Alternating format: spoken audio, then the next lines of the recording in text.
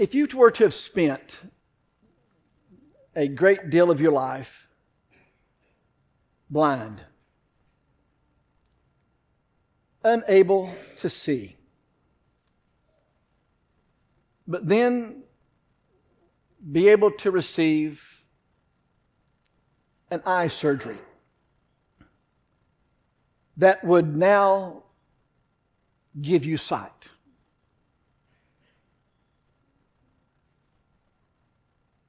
How amazed would you be? But things that people who have sight that take for granted, just the simple things. An airplane, the trail of the airplane going by. The sunrise. The moon. Those things that seem so ordinary that you would be so amazed by seeing those things.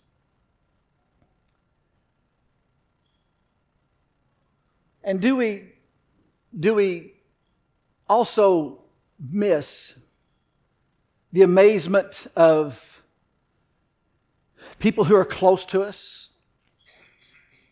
family, friends,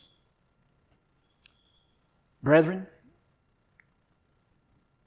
And do we take for granted and miss the amazing thing about a collection of God's people in one assembly like this?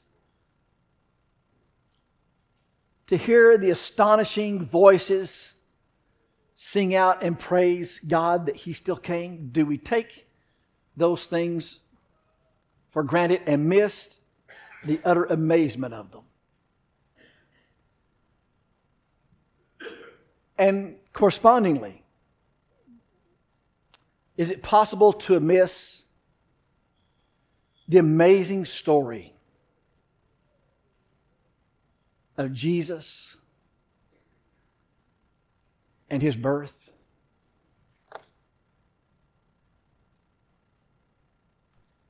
Is it become so commonplace that we lose the utter wonder of His birth? If you're visiting with us this morning, we're awfully glad to have you be with us this morning. But perhaps you notice the absence of any trappings, pomp, and circumstance that in our collective worship to God today that has in any way given worship and honor to Jesus as though December 25th were the date of His birth. But what you have observed is that we did pause and we did remember. We did celebrate and we did partake of the memorial that He put in place for Christians to observe on the first day of the week. And that the first day of every week, Christians observe that memorial. But we come to this occasion once a year, in which sadly, it's the only time of the year. Sometimes people will darken the door of a worship house like this and not be present again for another 11 months. Or the only time in which people in the world even pause to give any inkling of thought about Jesus. And because of that, I think in our fellowship of people, we have run as far as we can away from an amazing story. Amidst a golden opportunity to take advantage of something the world has put in our lap to talk about this story, its importance in our life, and what it leads to. I'm not afraid nor ashamed to tell you the wonderful story of Jesus this morning. And having made the statement I just made, that today is the only day of many days out of 365 that people will think about Jesus. I read just yesterday that 61% of churches That's across Christendom. All general flavors. 61% of churches have instructed their people, we're not going to meet today.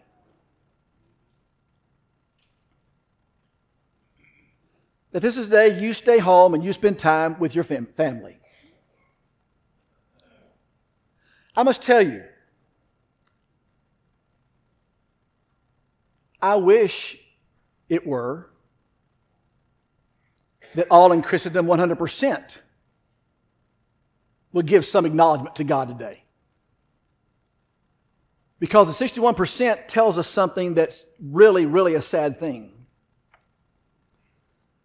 That our world in its materialistic way and its secularized way is forgetting something even at one time all of Christendom seemed to acknowledge, and forgetting about paying any attention to, in whatever shape, form, or fashion you want to mention Him, about Jesus.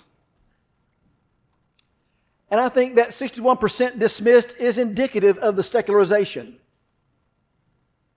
of which our world is seemingly and increasingly rapidly devolving to. But this morning, I want us to take some time. And I want to open our eyes to some things about the birth of Jesus. The Bible tells us about the birth of Jesus. Not what the religious world tells us about it, but what the Bible tells us about the birth of Jesus. And to appreciate some things about His birth, but that's not where we're in. So just stay tuned for the rest of the story. In Luke chapter 2, you have the story that Luke records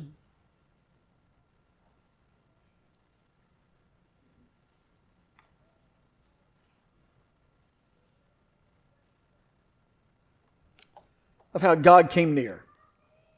Look, beginning in verse 1.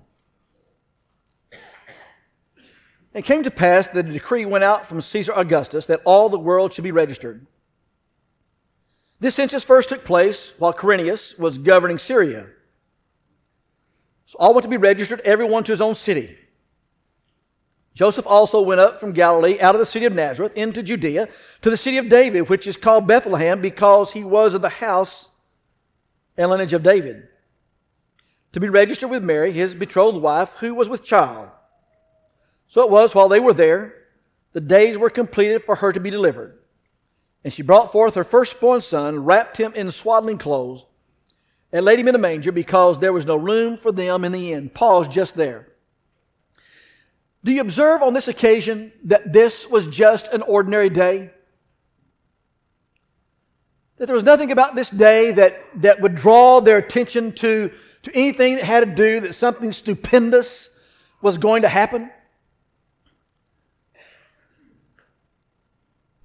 You know, when especially true with our firstborn. It's true across the board, but especially is it true with our firstborn. What do we normally do with our firstborn? Don't we normally send out pictures and announcements giving the size, the weight, and all the dimensions of the child and celebrating the birth of that child? But you know what I have never received? I've never received a notice from any senator or president about the birth of their child. And today, on this day that Luke talks about, there was no invitation that went out that said, look, let me tell you about who was born today. In fact, it was an ordinary day. It was a day in which they had gone about, and they were just simply going to go about honoring what was their religious heritage or their Jewish heritage, to pay taxes and to honor. And there was no invitation, no announcement that was given there, no horns were blaring, no parade. Nothing was there to indicate something amazing had taken place. But I think the thing we learn from this particular story is we learn that they saw that everyone was important to God. Look, beginning in what you see in verse 8. Now there were in the same country shepherds living out in the fields, keeping watch over their flock by night. And behold, an angel of the Lord stood before him, and the glory of the Lord shone around them, and they were greatly afraid. Who did the angel appear to? The angel appeared to shepherds. And the astonishing thing about that is that shepherds were the epitome of nobodies. We sort of romanticize shepherds today, especially when it's around this particular scene. But shepherds were not romanticized. Shepherds were regarded as filthy people because they looked like and smelled like the sheep they often shepherded. They lived among the sheep. In fact, shepherds were so reviled that the Talmud says that in Roman law, they were not even allowed to serve on a jury in a court. And that was because they were not regarded as men of honor. They were regarded as men who would take the five-finger discount. That is, the kind of people that when they walked away, you want to check, make sure your wallet was still in your pocket. Because they would take from you, they would steal from you. They were not highly regarded and highly honored. But did you see who he appeared to? He appeared to shepherds. That tells us that what we need to know, that they saw that everyone was important to God. And that's exactly what John will say in chapter 3 and verse 16. For God so loved the world. Everybody's important to God. God loved you, God loved me, God loved everybody, even these shepherds, God loved. And on this day, a baby is born, just like you had a day when you had a baby that was born. And that baby took on flesh and cried. And as he grew, he was disappointed, he was discouraged, and he was hungry. And he experienced pain, just like people today, just like men and women today experience pain. They had to know one thing when they observed this. That regardless of all the mundane things that took place this day, when it was announced that this king was born, everybody was important to God. The second thing I think we learn from this, as we continue in the narrative, then the angel said to them, do not be afraid, for behold, I bring you good tidings of great joy, which will be to all the people. For there's born to you this day in the city of David a Savior, who is Christ the Lord. And this will be the sign to you, and you'll find a babe wrapped in swaddling clothes, lying in a manger. It says in verse 9, behold, an angel of the Lord stood before them, and the glory of the Lord shone around them, and they were greatly afraid. And then the angel said to them, do not be afraid, for behold, I bring you good tidings of great joy, which shall be to all the people. The most oft-repeated command in all the Bible is be not afraid. Do not fear. And here this angel comes and says, do not be afraid. Now, if you or I are the one that's going to tell people not to be afraid, then we need to have something to back that up. It may be one thing for a parent to tell a child, because the parent's the parent, the child is the child. Do not be afraid. And the child takes great comfort in the strength and the presence of the parent. But if we're going to tell someone not to be afraid, then we need to have something to back us up. And what we needed was not another financial advisor. We didn't need another life coach to come and tell us, this is our best life now. What we needed someone that could go 10 rounds with the adversary, and also going 10 rounds with the adversary, defeat the adversary. We needed someone that was stronger, someone that was mightier, someone that was greater than the adversary himself. Man had already lost the battle, and man could not conquer because he'd already yielded his will as servant to the will of the adversary. But we needed someone that could come and could fight the battle, and it required someone not of this earth. Bulls and goats had already been tried. And bulls and goats had proven to be insufficient. It required someone out of this realm. It required someone out of our earth, out of our existence to come and to take that mantle in hand and defeat the adversary. It required the Son of God coming and taking on flesh. And they had to know that good news had come to all who believe when He came. The third thing that is important to see as we continue on in verse 13. And suddenly, there was with the angel a multitude of heavenly hosts praising God and saying, "Glory to God in the highest on earth, peace, goodwill toward them."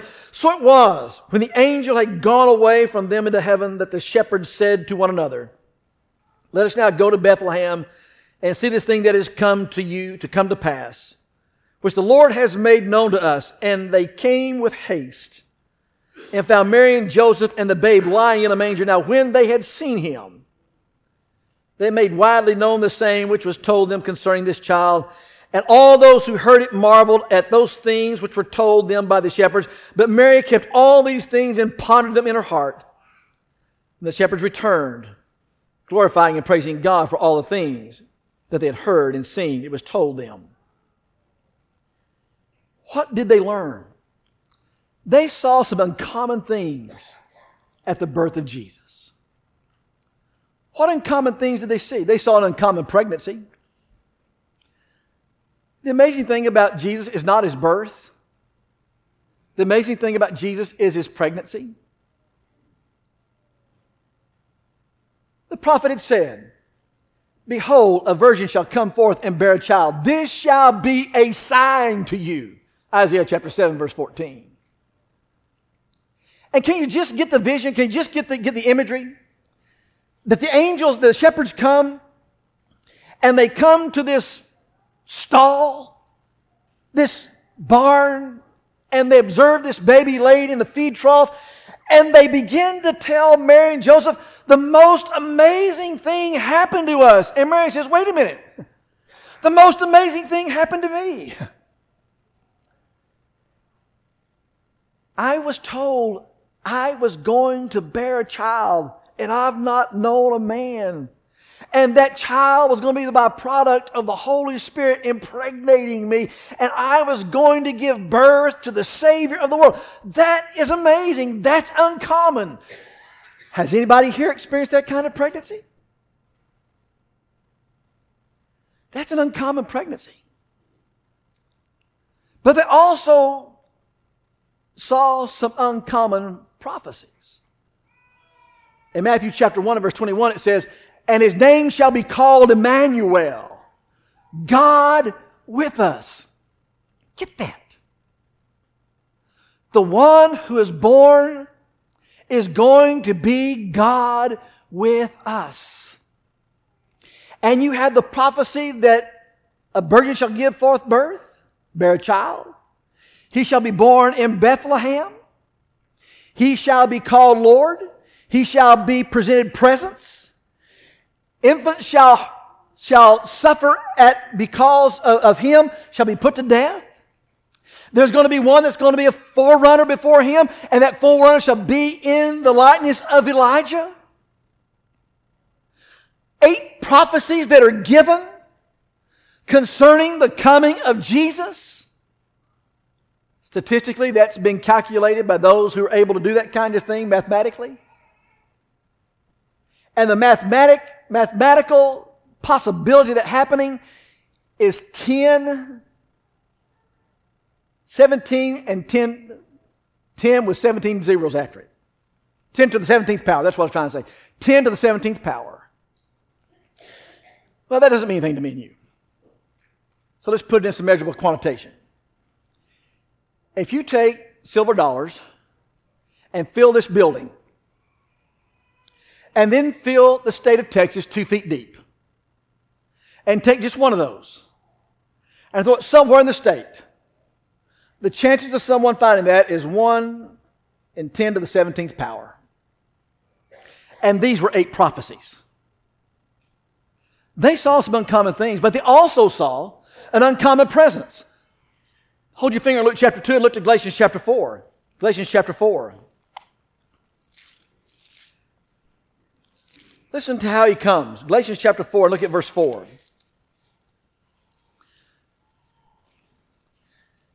But when the fullness of time had come, God sent forth his Son, born of a woman, born under the law. When the fullness of time had come. Who?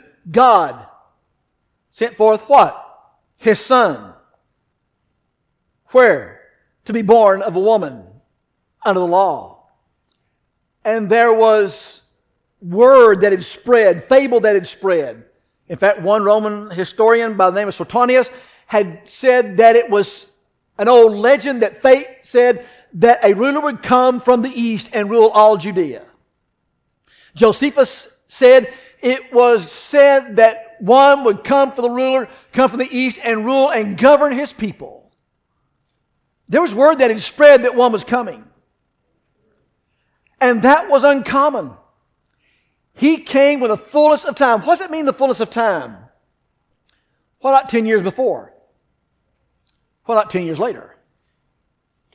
Well, when you look at the time that Jesus was born, and you look at the commonality of all that had come to shake hands at that time, it was a time that God had prepared. It was under the fourth kingdom that Daniel had prophesied, that is, the rule of the Romans.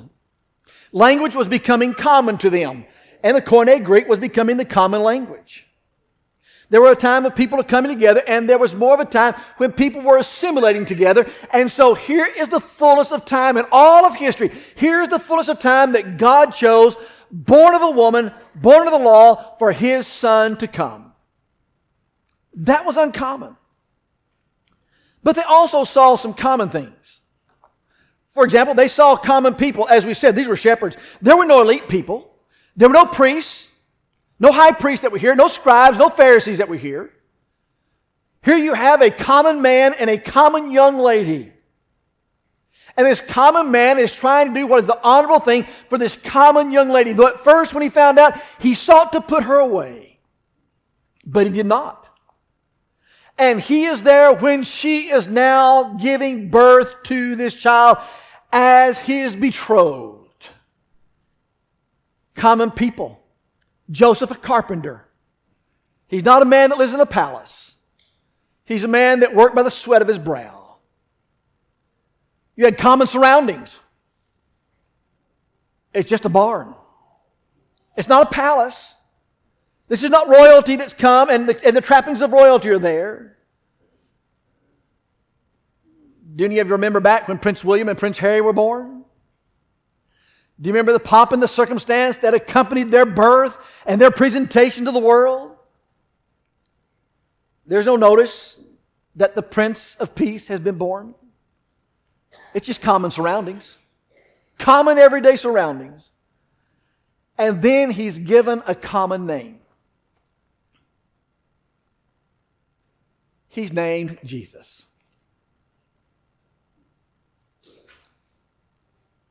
Which meant Joshua, which meant Jehovah saves. But Jesus was a common name at that time. Would we have expected a name that was more noticeable than just say Jesus? And the appendix is from Nazareth.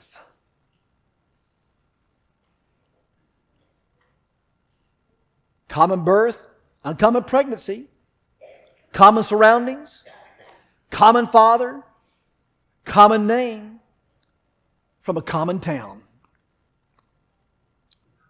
There was a prophecy that he would flee to Egypt. That was one of those 8. But here he's just born in Bethlehem in a stable and laid in a feed trough.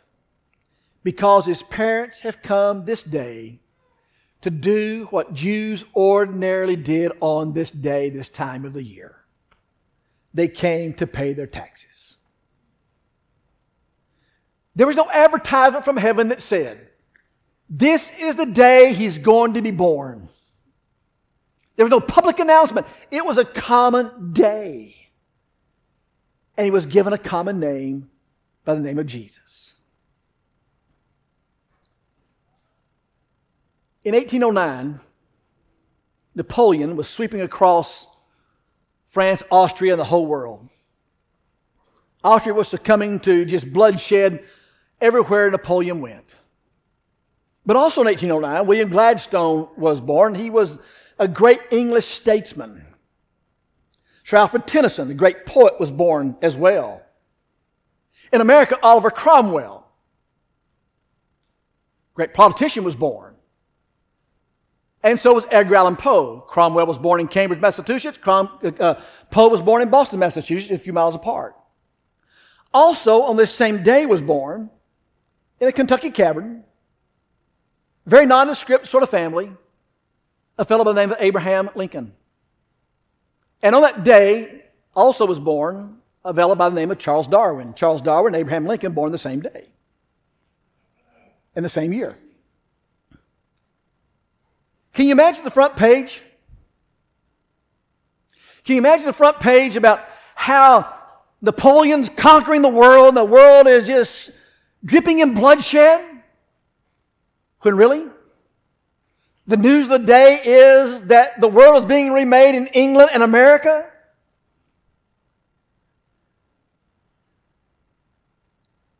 But there was no New York Times headline that said, "This day a child is born that is the King of Kings and Lord of Lords and is remaking the world and is going to turn the world upside down." Nothing was said like that. But if you go back to Luke chapter 2, there is something that happens, I think, that is significant that we need to pay attention to. Because in verse 15 it says, "So it was when the angels had gone away from them into heaven that the shepherds said to one another, 'Let us now go to Bethlehem and see this thing that has come to pass, which the Lord has made known to us.'" You see, the birth of Christ imposes obligation on people who believe. We love to sentimentalize. We love to romanticize the birth of Jesus, but the birth of Jesus imposes obligation on people who believe. And notice what these angels did. It said, "Let us go to Bethlehem and see this thing which is done, that the Lord has made known." And then it says, going on, "Now when they had seen him," verse 17, "they made widely known the saying which was told concerning this child." Made widely known the prophecies that have been said concerning this child. What did they do? They went about and they told the story. They told the story of the birth of this child. What if the shepherds had doubted? What if they'd said, "Oh, wait, no, this is not the right time. This is not the time of the year. This is not going to happen this time." And they just didn't believe, they just didn't come. What if they doubted? But that's not what they did. The latter part of verse 15, they said, "Let us now go to Bethlehem." And then verse 17, "Let us go widely spread. This child is born." And I would suggest to you that imposes an obligation on me and you to go tell the story. That wonderful story about the birth of this child. But, and here's the extension that's really, really important for us. That child grew to be a man. And that man said something like this: "If you would be my disciple, then take up your cross and follow me." That man who his own people sought to throw him over a cliff. That man that was reviled and rejected. That man that challenges our self-will, our selfishness, and our own sentimentalities, and old romanticism and old materialism about all that was made. That man demands something of us. That man said some hard things. He said, "Take up your cross." He said a man must hate father and mother, or you can't be my disciple unless you love me more. That man said it's impossible for a rich man to enter the kingdom of heaven. That man said, if you reject me, you reject him who sent me. That man said, the only way to enter relationship with the Father is through me. That man said, he that believes and is baptized shall be saved. He that believes not shall be damned. That man said some hard things. You see, the baby, as amazing as his birth is, demands nothing of us. But the man, Christ Jesus, does. It's easy to be enamored by the birth, but we turn our back on the man who demands something of us. You see, we adore that a baby is born, but don't honor the reason.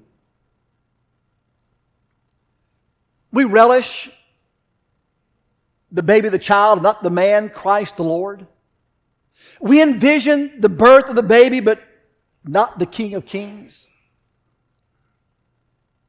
We participate in the Christmas season, but not the actions of a Christian.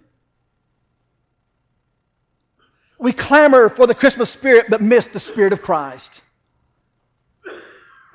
And pay lip service. Pay lip service to Him because of His birth. And miss that the man said, if you're going to be my disciple, you must take up your cross and follow me. He requires of us obedience. The man that is the Christ requires of us obedience. And the man will change our lives. And the man will change who we are. You can't tell the story of the man without beginning with his birth. But you also can't conclude the story of the man until you see the one who was a baby that was wrapped in swaddling clothes, held close to his mother's breast,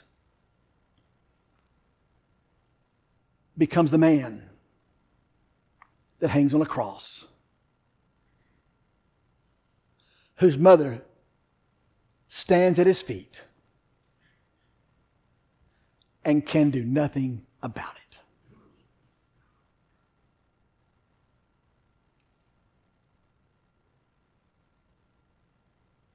What a moment.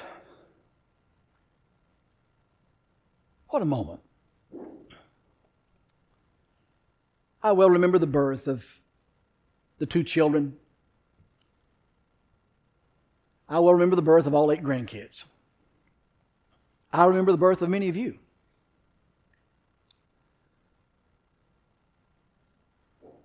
But we didn't send out announcements. What a moment it was that day, but I wonder, did the innkeepers realize they missed a great opportunity here to merchandise the birth of this one? If you can envision sleeping in the Lincoln bedroom, can you envision staying in the room where he is born? You talk about merchandising that. I wonder, did the people in the city, this moment, I wonder, did the people in this city second guess themselves that when Joseph knocked on the door and said, can we find lodging here? And he said, the man of the house said, no, there's no room. I wonder in that moment,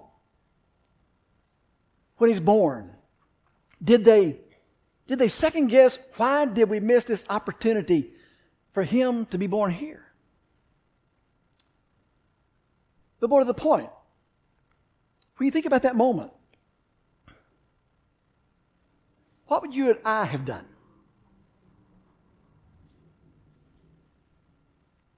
Sitting here in the quietude of our auditorium, collected together like this, we might have said, I would have, but there were people just like me and you living that day that did not. Would we have chosen any different? That's not what really matters.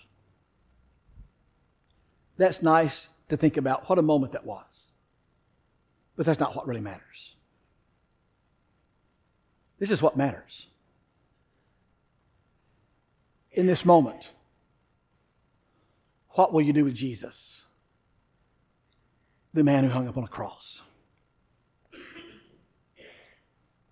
Will you bow to that Jesus, the one who hung up on a cross?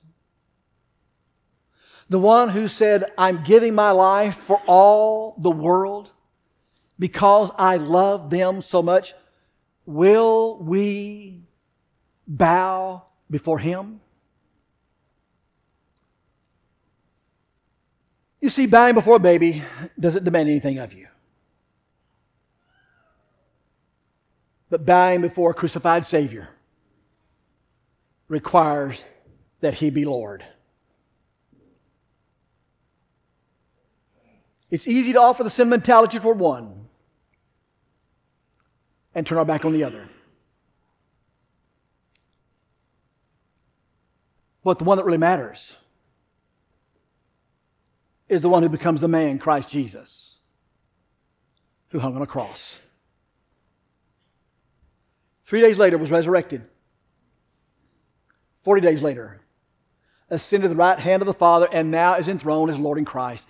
It is that Lord, the one now enthroned as Lord in Christ, that we worship. It is that Lord, the one that's now enthroned as Lord in Christ, that we honor. It is that Lord, the one now enthroned as Lord in Christ, that is the difference maker in our lives. It is that Lord, the one that is now enthroned as Lord in Christ, that is our high priest, that intercedes for us. It is that Lord, the one that is now Lord in Christ at the right hand of God, whose word we hear and listen to when he says, if you love me, keep my commandments. You see, there was no way to get to the man apart from the birth. But the birth was a common birth. But that common birth produced an extraordinary Lord and Savior. Before him we bow. And it's he who invites us to the Father. And it's through him that we're able to come and have the opportunity for God's grace to be extended to us. Thank God for Jesus of Nazareth, who loved us more than all the world, so that all who believe could come to him. Come to Jesus. Come to the resurrected Lord. Come to the one enthroned as Lord in Christ. And that Lord will save your soul. While we stand and while we sing. Thank you for connecting with us this morning. We're so thankful that you were able to do that. If you have questions, we'd love to have the opportunity to talk to you.